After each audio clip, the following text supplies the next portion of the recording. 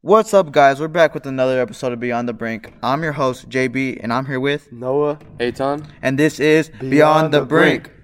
All right, in this episode, we're going to talk about the 2023 NBA All-Star Weekend, and we're going to start off with the All-Star Celebrity Game on Friday. What did y'all think about that? Man, I was very surprised on DK Metcalf's performance. I didn't know he could hoop like that. I mean, you know how athletic he is. I saw that coming, but I didn't know he was like that. But he was dunking like crazy. And did y'all also see that clip on Instagram him like jumping like? Oh yeah, and then 6 feet in the air. That's fake, bro. And then the NFL gave him a drug test because they thought he was going crazy, bro. Yeah. And then he comes out and does this. I mean, that just shows how good of an athlete he is and how dominant he is. And they weren't no normal dunks. He cocked the ball back when he went up. I mean, these weren't no normal dunks. These were grown man dunks. My favorite part of All-Star game was my boy Guillermo, though. He was popping off. Yeah, Guillermo. Yeah, he had a couple of air balls, but I think he held his ground. I mean, it was good to see my boy Albert Pujols, Cardinals legend, just recently retired. I mean, he was out there trying his best, man. He was having a good time. It was just great to see a lot of people we knew wasn't 21 out there having a good time. Oh yes, the rapper 21 Savage was also in the game. I was a little disappointed. I didn't really know many of the athletes besides 21 and DK and my boy Guillermo. But, I mean, besides that, I thought it was pretty good. I didn't get to see much of it though. All right, next up, we have the Rising Stars games. What do we think of that, JB? Man, I think seeing Jose Alvarado lead his team to the championship, man, it was good for Jose Alvarado. It got him a lot of media attention, and it's good for his career as he's known as the guy who just comes right up behind you and just steals the ball. But now he's known for more than that. He could lead his team to a win, and I'm glad to see him succeed in the Rising Star games. What about that 4-point line though? That 4-point line, man.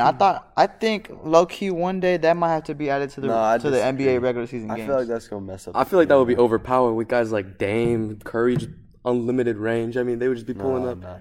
Yeah, but with today's game, players just casually pulling up from like 30 feet. I mean, something's gotta happen because eventually these players are just gonna start shooting for half court, and it's just gonna be for 3 points. Yeah, but I don't know how I feel about a 4-point game because then people are just gonna start shooting for back there. It's going to ruin the flow of the game, you know what I'm saying?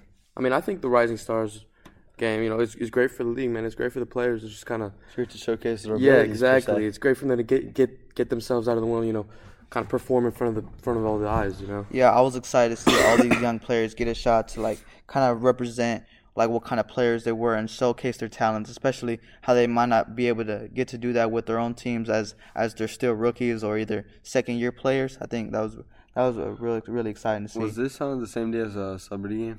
Yes, this was on that Friday. Yeah. Oh.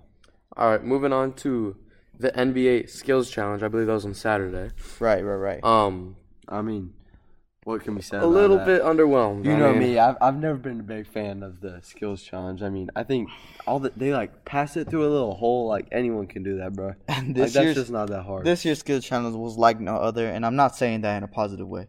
This might have been the most boring skills challenge I've seen in a long time. Indeed. Just because of the Utah Jazz coming out on top and winning the skills challenge after you can visibly see they weren't trying. But due to the format of the skills challenge, they ended up winning the whole thing. That was just a little biased. Last year wasn't it players? I think it was a bonus won it last year. Yeah. I really like that. I honestly, I like that the NBA is trying new things, but just I hope they don't do this again. This was just not it. Yeah, they gotta fix something there. Yeah. All right, now we're gonna talk about the 3-point contest. And for me, I mean, this was really exciting. It was great to see people, knocking down shots, just shot after shot after shot, and some surprising names also. I mean, what did you think about this, JB? Man, I was impressed with Tyrese Halliburton's shooting ability, especially knowing he doesn't have the prettiest shot form. I mean, he got a 31 in the first round. Not many guys out there in the 3-point contest got 30s, and it was disappointing to see him not do so well in the second round of the 3-point contest, but his first round was impressive to me. Yeah, I mean, Dame coming out on top, that was a great thing to see. I mean, he's a vet. He's been around for a while. Was this his first time? I don't believe so. I don't believe so. He's done it a couple times but before. Either way, seeing the NBA letting Dame wear his his college jersey with the name Dollar on the back, was really cool. The NBA as they've been known to not let players do some things, and they've been known to let players do things as well. I'm glad they let Dame wear that jersey. I want to see one with Steph, bro. But like, I mean, I know he's injured, but or even Clay or some of those guys. Like, I didn't have any big names other than Dame that I thought when I see their name, I think of a 3-point shooter. I think it was kind of cool that Julius Randle participated in it. You know, not the typical guy you see in a 3-point contest, but you know, I think he held his own. I think the 3-point contest made up for the skills challenge.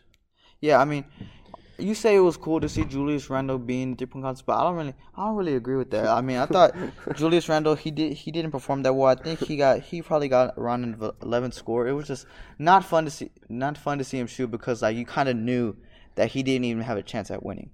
And you could visibly see that when he was shooting. I mean, he just had a disappointing performance. Yeah, that's a good point. But you know, it's about about like, you know, inclusivity. Inclusiveness. I think you're trying to say. Yeah, inclusiveness. I'm sorry about that. Yeah. And all right. And moving on to the dunk contest, what did y'all think about how that went? I mean, I thought this blew everything else out of the water. It could have just been this event, and I would have been happy. I mean, some people have been hating on the past years, but this year really, I thought was a great year, except for Jericho Sims. I don't even know what that guy was doing. Yeah, and as a big NBA fan, I'm so excited to see the dunk contest back. And honestly, going into the dunk contest, I did not see Mac McClung being named as the savior of the dunk contest. Me neither, man. All over social media after How tall is he?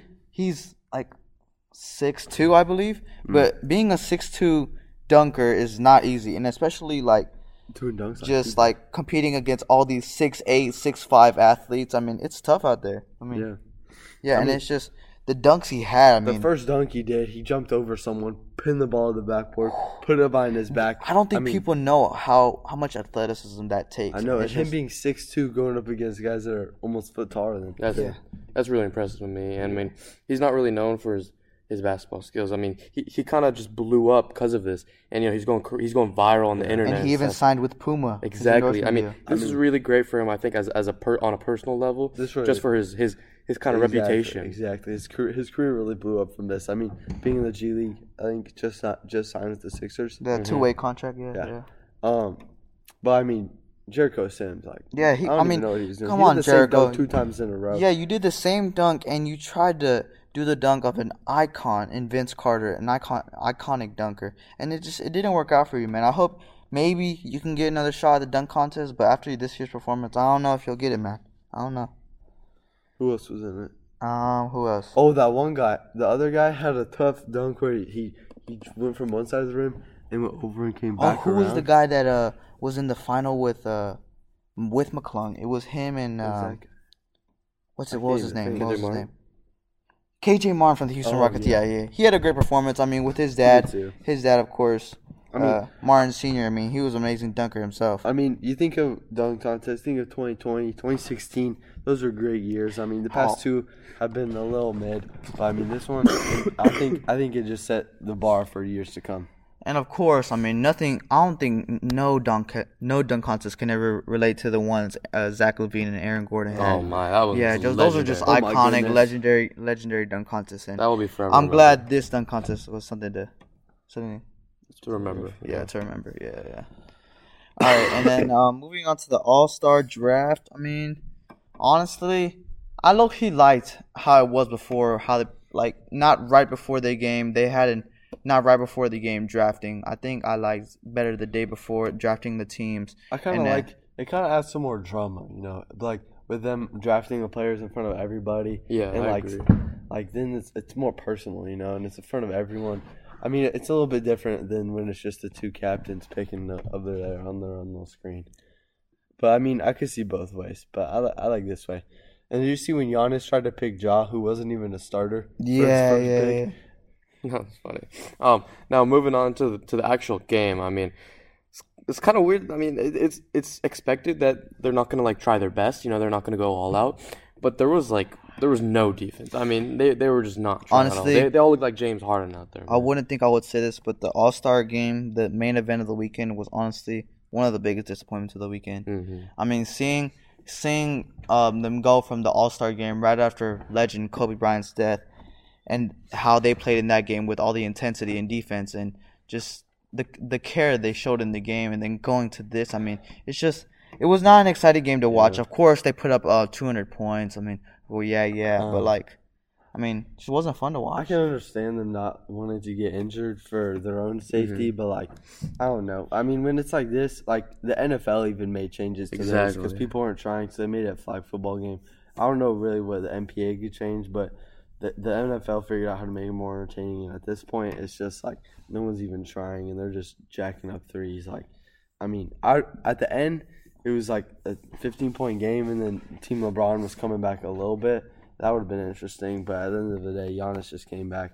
And Jason Tatum, he popped off, dropped 55, the record for the All-Star game. Yeah, that was fun to watch. I mean, he was electric out there. Yeah.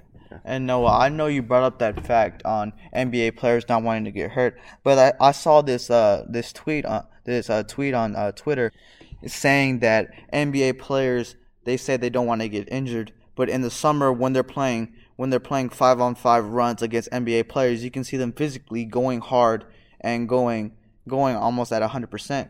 And so they say they don't want to get hurt, but in the summertime when they're playing runs against fellow NBA players, they're trying their best. Like, that doesn't really make sense. They're kind of being hypocritical at that point, you know? Yeah. Part of the reason I think they do that is kind of just like to look kind of cool. Like, I can go drain a three. I don't need to play defense. I'm part of the All-Star game. Exactly. It's like I'm better than all y'all, man. Overall, I'd say the All-Star weekend, it was a fun weekend to watch. I'd give it a B. I'd give it a B. I'd give it an A-. I mean, I still think it was fun.